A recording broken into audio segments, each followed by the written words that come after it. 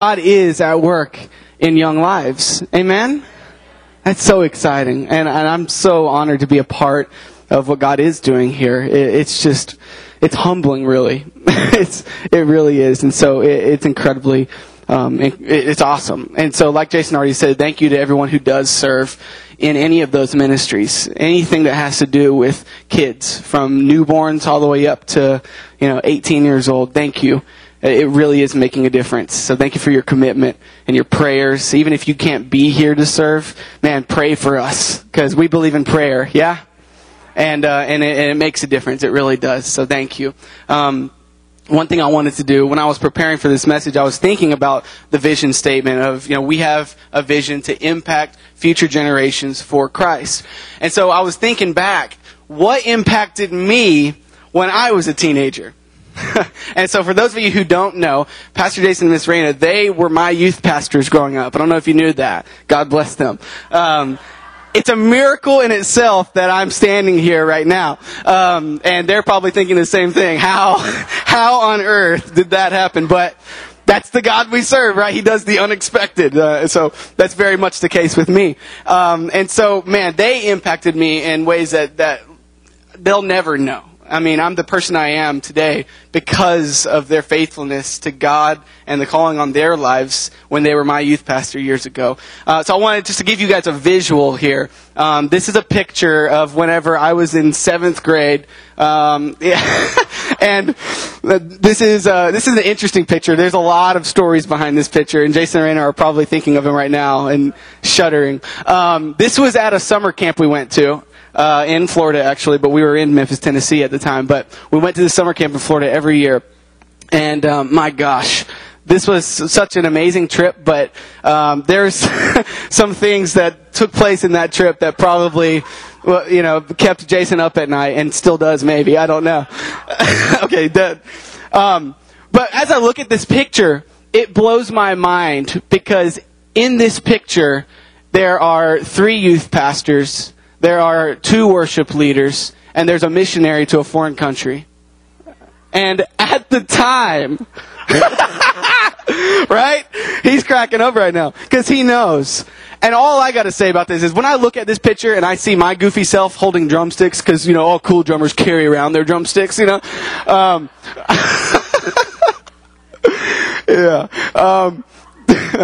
And I see the knuckleheads we were, and I remember the stupid stuff that we did. And then I think of what we're doing now, serving the Lord. It blows my mind. And it makes me realize, wow, never give up on somebody. Thank you for not giving up on me. But really, praise God, right, that we have a church whose part of their vision is to impact future generations. Because I fully believe that there are going to be people that are being raised up right now. Man, they're kids right now, they're teenagers right now, but they're going to be serving on foreign mission fields. Amen?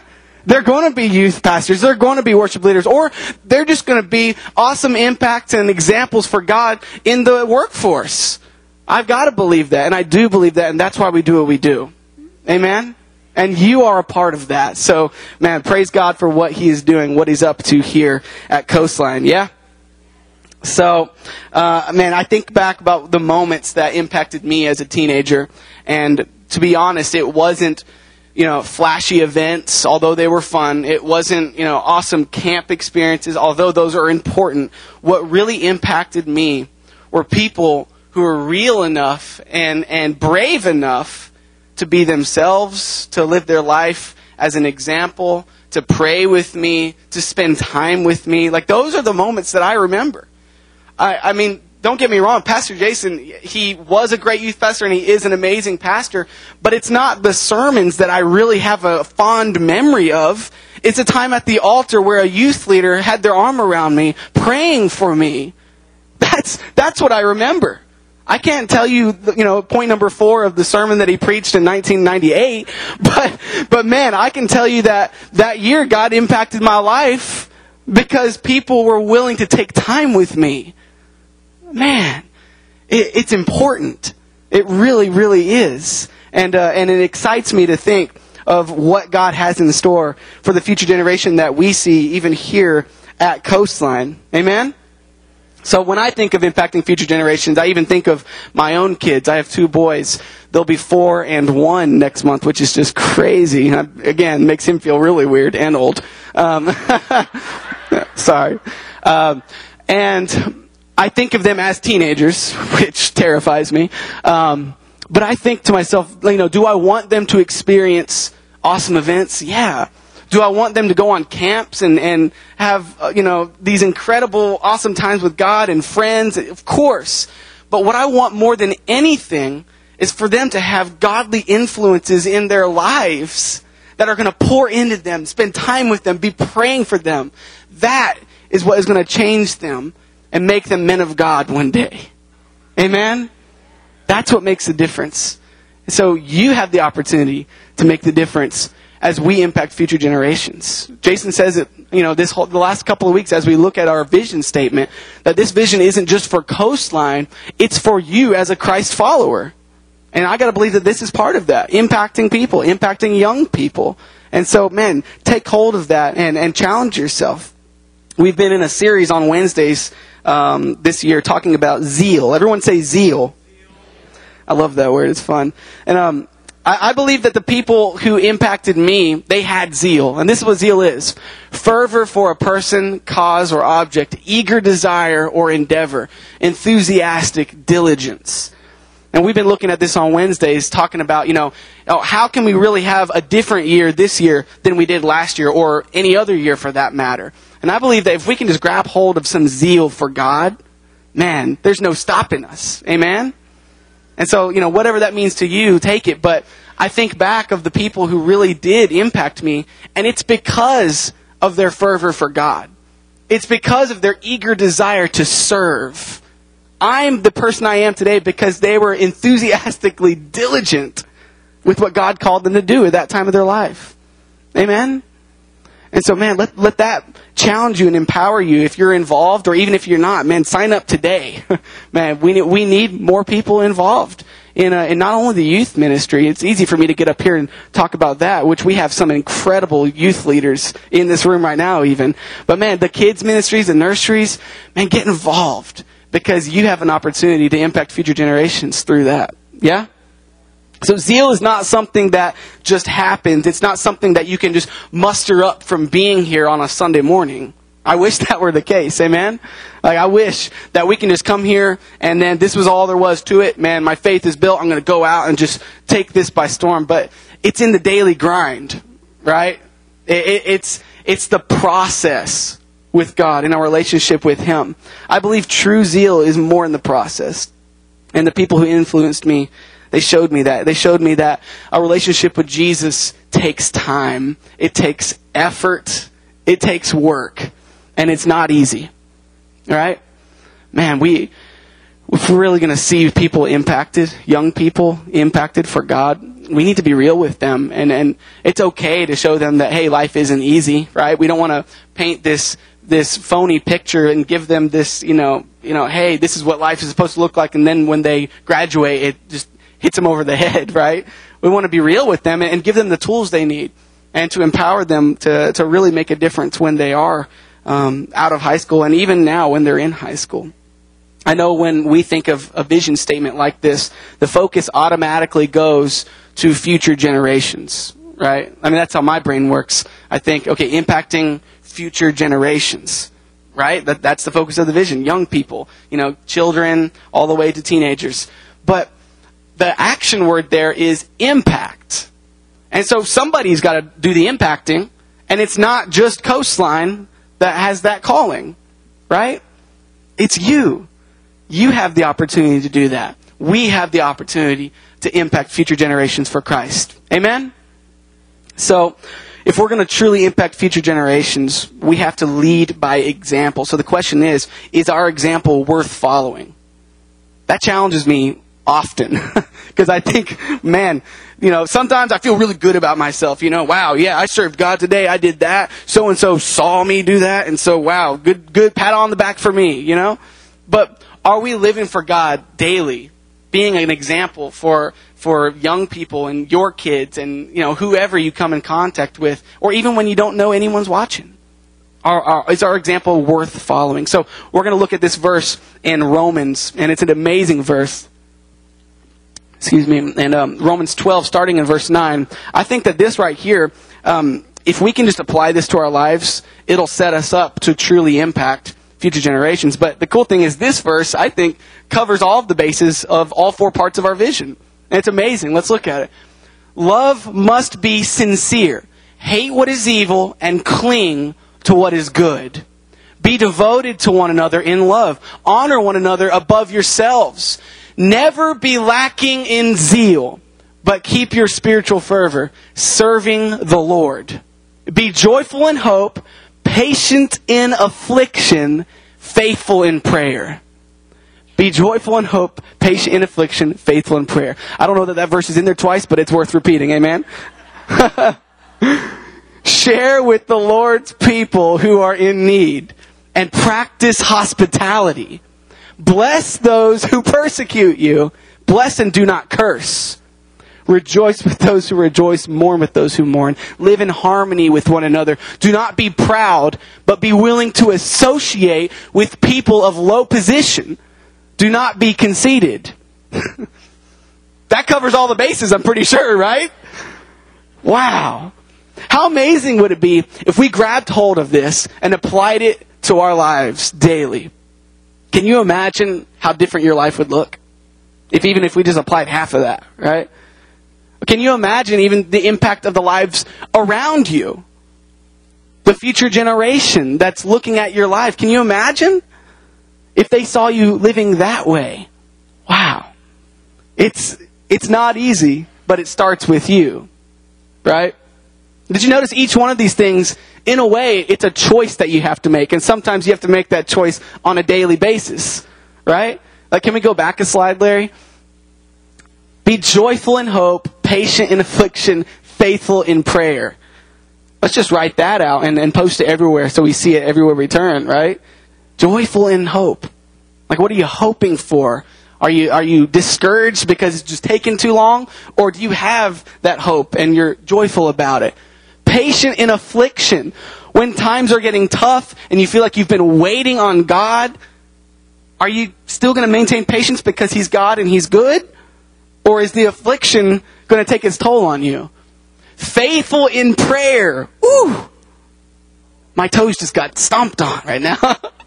Faithful in prayer. Are you just, going after God when things are getting difficult? Oh, I got to pass that test, or oh, I hope I get that job, or fill in the blank. Or, man, are we just coming before God, building that relationship by communicating with Him? Faithful in prayer. Share with the Lord's people who are in need. Practice hospitality. Bless those who persecute you. Bless and do not curse. And then let's finish out the verses in verse 15. Rejoice with those who rejoice. Mourn with those who mourn. Live in harmony with one another. Don't be proud. Be willing to associate with people of low position. Do not be conceited. Wow. So love must be sincere. Hate what is evil. Cling to what is good. So with that in mind, we're going to jump ahead to 1 John. And this, I think, just further, gets the point across here. 1 John 2, verse 15 through 17. Do not love the world or the things in the world. If anyone loves the world, the love of the Father is not in him. For all that is in the world, the lust of the flesh, the lust of the eyes, and the pride of life, is not of the Father, but is of the world. And the world is passing away, and the lust of it. But he who does the will of God abides forever. Isn't it crazy how accurate the first part of that is as far as painting a picture of today's culture? Lust of the flesh, lust of the eyes, pride of life. You can really break those down, but let's think about this for a second. Lust of the flesh, self-gratification, right? What makes me feel good? What am I going after? Lust of the eyes, coveting, wanting stuff. Everything your eye lands on, you're drawn to that. Or pride of life. Now, is it wrong to, have a sense of pride in what you do, working hard? It's not wrong as long as it's first passed through the filter of God, humbly, right? But yeah, I'm self-made. I've seen tattoos of that before. I've seen stickers and shirts of that, self-made. And it kind of makes me laugh because, the truth is, you wouldn't be anything had it not been for the grace of God over your life, even if you don't even know what the grace of God is, right? You're not self-made. So, pride of life, hey, thank you, God, because without you, I am nothing. Yeah? So, having this humble approach and living as an example before this future generation. If this future generation of young people love the things of the world, then they're going to end up trusting the things of the world. And then, if they end up trusting the things of the world, they're going to end up obeying the things of the world. Right? Because if you love something, there's trust being built. And then with trust comes obedience. But this tells us, don't love the world or the things in the world. Because if you do, the love of the Father is not in you. And that's kind of tough to digest, right? Wow. But here's the thing. If you do, it all leads down a path of hopelessness and unfulfillment.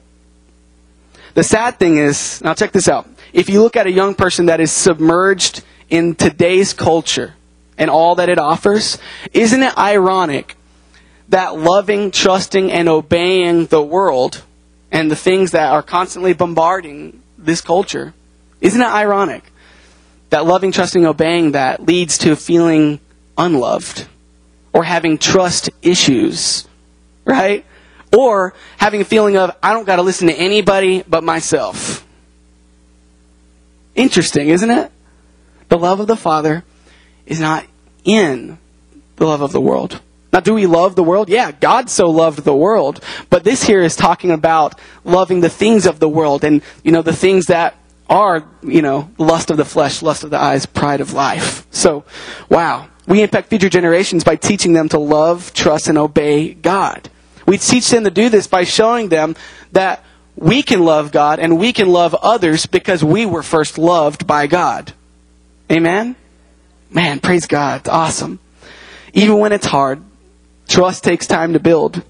So no matter your age, there's somebody looking up to you. Maybe you're in this room and you're thinking, I don't got kids, or my kids are growing up. But you know what? There's still somebody in your life looking up to you in some way. And you may be totally unaware of it. So you have an opportunity to impact them, even if it's not a future generation, impacting somebody's life by living as an example of how to live. Most of the time, we're showing them that we aren't really willing to put in the time or the effort to see a flourishing relationship with Jesus take place. Like, one thing I've learned more than ever about this generation is if it's going to take time and if it's going to take work, then it's not worth our time and it's not worth our work, right?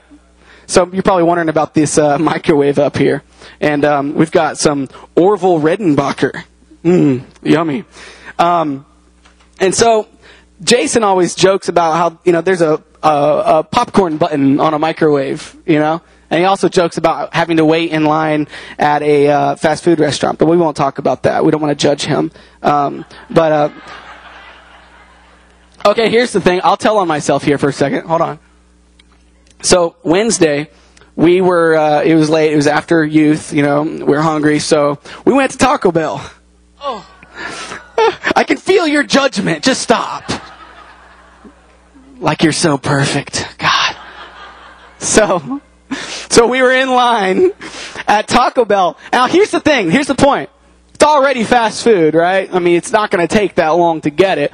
But they have a sign in their yard that says, download the Taco Bell app and you can order ahead. It's Taco Bell. I mean, come on. I'm not sitting around at home. I want to order some Taco Bell. I'll go pick it up. I mean, that's just, if you do, then cool. Hooray for technology. But that's just kind of crazy to me. Like, we are a generation that is so infatuated with, if we can't have it right now, then it must not be worth it. Must not be worth the time or the energy or the effort. Right? We ordered a pizza 2 weeks ago online. Does anyone remember dial-up? Right? I remember when my family first got the family computer, I mean, it came with like 8 parts and each one was this big, You just stack it all up and plug it all together, and it's just awesome. Oh, popcorn is finally happening. Great. Can you smell it? If not, it's fine. We'll have plenty to share. We'll pass it around. So my family got this computer and we got the internet. That was a big deal. Right? Now, we carry it around in our pocket like, oh, yeah. Oh, what? No Wi-Fi? Man, this is crazy. I remember when the internet was such a big deal, it's like, oh, wow, my parents let me have an email? I'm going to check my email once a week. That's so exciting. And then I sit down and I log in to, AOL or, Internet Explorer.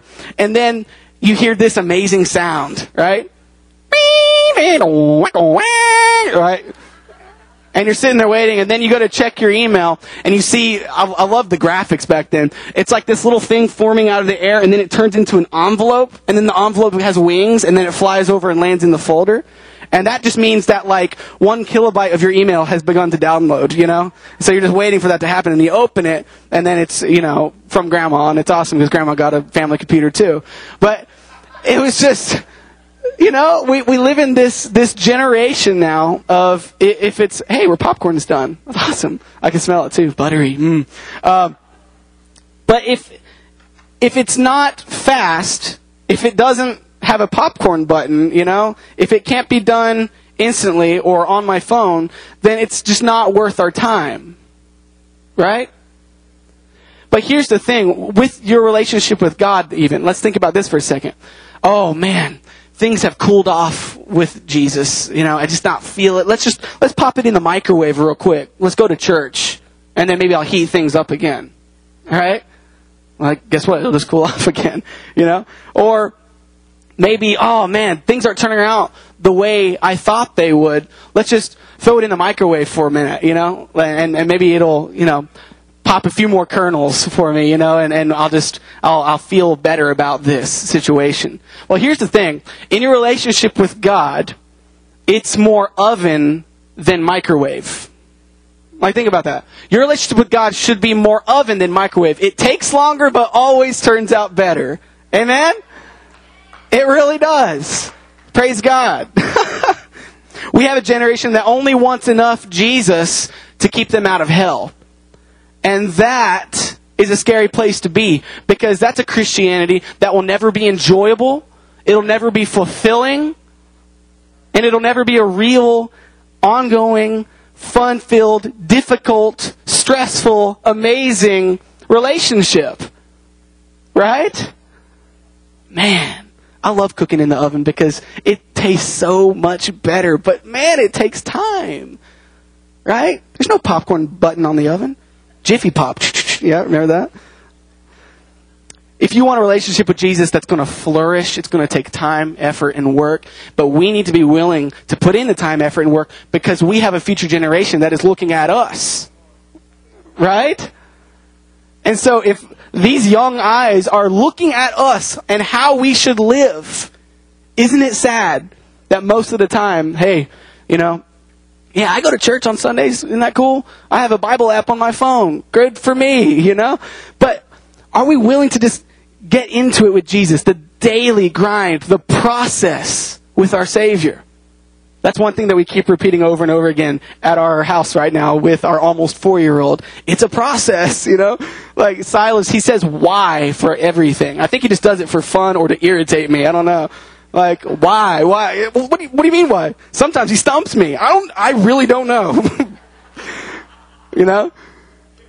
But a lot of times well, son, because it's a process. You can't just, why? Hey, can we have dinner? Well, we just pulled everything out of the freezer. Why? Well, because it's frozen solid and we have to put it in the oven, not the microwave, and heat it up, prepare it. It's a process, right?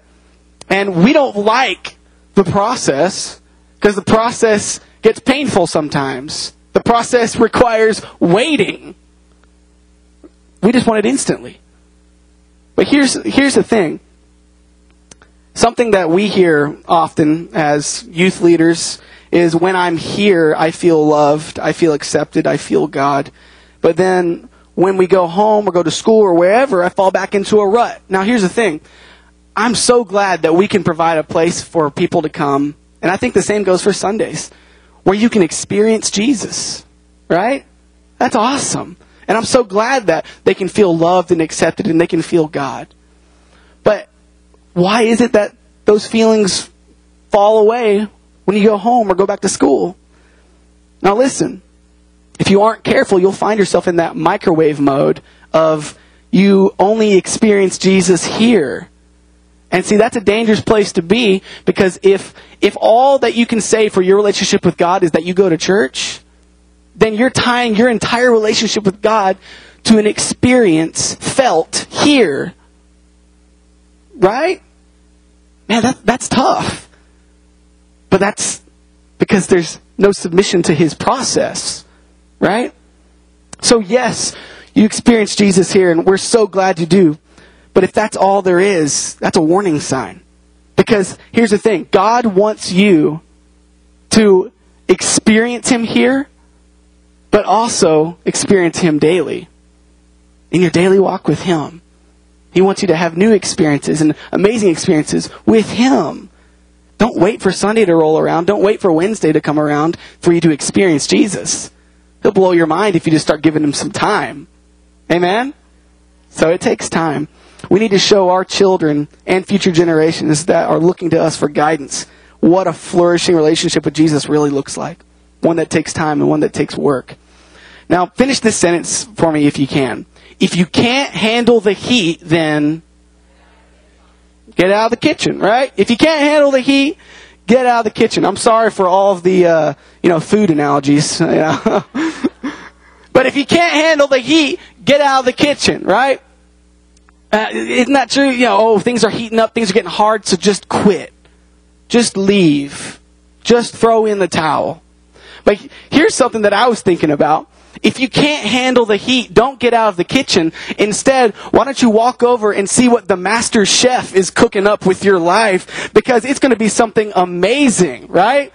It might have some heat to it, and it might be a process, but man, it's going to be seasoned with His goodness, right? It's going to give off an aroma of His grace. So you better just take a step back and submit to His process and realize, wow, God is working in my life, and it's worth it. Because the oven always tastes better than the microwave. Amen? Wow. Submit to that process. It's difficult, but we've got people looking up to us, kids, young people looking to us for how we should live. Stick around. God's working. So let's look at Titus 2:11-14. For the grace of God that bringeth salvation hath appeared to all men, teaching us that denying ungodliness and worldly lusts, we should live soberly, righteously, and godly in this present world, looking for that blessed hope and the glorious appearing of the great God and our Savior Jesus Christ, who gave Himself for us, that He might redeem us from all iniquity and purify unto Himself a peculiar people, zealous of good works. So there's so much in this verse. We don't have time to break it all down, but pretty much it's saying the grace of God brings salvation, and it teaches us how to deny worldly lusts. Let's look at the beginning of that, Larry. Verse 11. It appears to all men, teaching us that denying ungodly and worldly lusts, we should live soberly, righteously, and godly in this present world. So, you can look at each one of these, soberly, righteously, and godly, and we don't have to, but man, those words jump out at me. Like, are we really living soberly? In a country where, marijuana is being legalized and everyone's just, hey, no big deal, Or if you really think that getting drunk is no big deal, are you living soberly? Are you living righteously? Right? Here's a side note, and I only say this because I hear it from teenagers. If you're going out and partying and drinking with your friends, don't you dare think that that's not impacting your kids. Right? It is. They may not show it, but it is affecting them. Right? God's grace brings salvation and teaches us to deny the things of this world. The end of this passage calls us a peculiar people, which I love. A lot of teenagers already fall into that category of peculiar. But here it's talking more about we are a peculiar people. Why? Because we have a standard of living that goes against what the world says is no big deal. So that's peculiar, right? We get looked at weird. But I think that's a good thing. Because when people have to do a double take, wait, he's not doing that? Why isn't he doing that? Well, then we have an opportunity to point to the why. Because Jesus saved me from that, and life is so much better now because of it. Amen? So how? How do we have what it takes to live this way? We're going to close with this. 2 Peter 1, 3 through 4. Let's look at it together. By His divine power, God has given us everything we need for living a godly life. We have received all this by coming to know Him, the one who called us to Himself by means of His marvelous glory and excellence. And because of His glory and excellence, He has given us great and precious promises. Now listen to this. These are the promises that enable you to share His divine nature and escape the world's corruption caused by human desires. Wow. Isn't that awesome? The promises of God are incredible. They're amazing. So how? How do we have access to this? It says by coming to know Him. Let's look at verse 3. We have access to this, everything we need for living a godly life. And we've received this by coming to know Him. Right? Can you truly know Him if it's just an hour on a Sunday and that's it? You can experience Him, sure. But man, you have everything you need for living a godly life by coming to know Him. And then it goes on to say the promises of God that enable you to not only deny the lusts of the world, but to share in His divine nature. That's amazing. I want some of that, right? I want to share in His divine nature. Wow. And we can escape the world's corruption caused by human desires.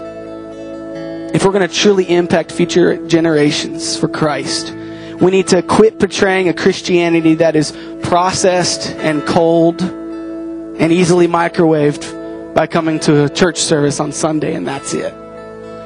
We need to show a future generation that yes, it takes time, it takes effort, and it takes work. It's not going to be easy, but it's always going to be worth it. And it's amazing. That's what we need to be showing our kids.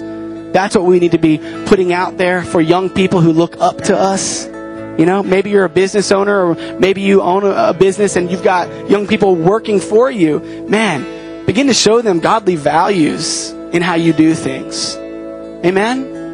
Wow. Share in His divine nature. We need to get into the daily process with Jesus and stick with Him even when it's tough. And why? Well, besides the obvious fact that they are the future generation, it's an opportunity for all of us to be blessed because we're taking the time, we're taking the effort to show them the way, to pour into them. Amen? So, we're going to close by looking at this. Let's bow our heads and close our eyes and let's just think about this for a minute. The verses that we looked at there at the end, we've received everything we need for living a godly life by coming to know Him. So maybe you're sitting here right now and you're realizing, you know what, I don't know Him. I don't know Him. Like maybe that's why I feel like I'm ill-equipped. Maybe that's why I don't feel like I have what it takes to live a godly life. Maybe you don't truly know Him. And we don't ever do anything weird or kooky, and we're not going to embarrass you or call you out, but we always want to give the opportunity for you to receive Jesus Christ as your Savior.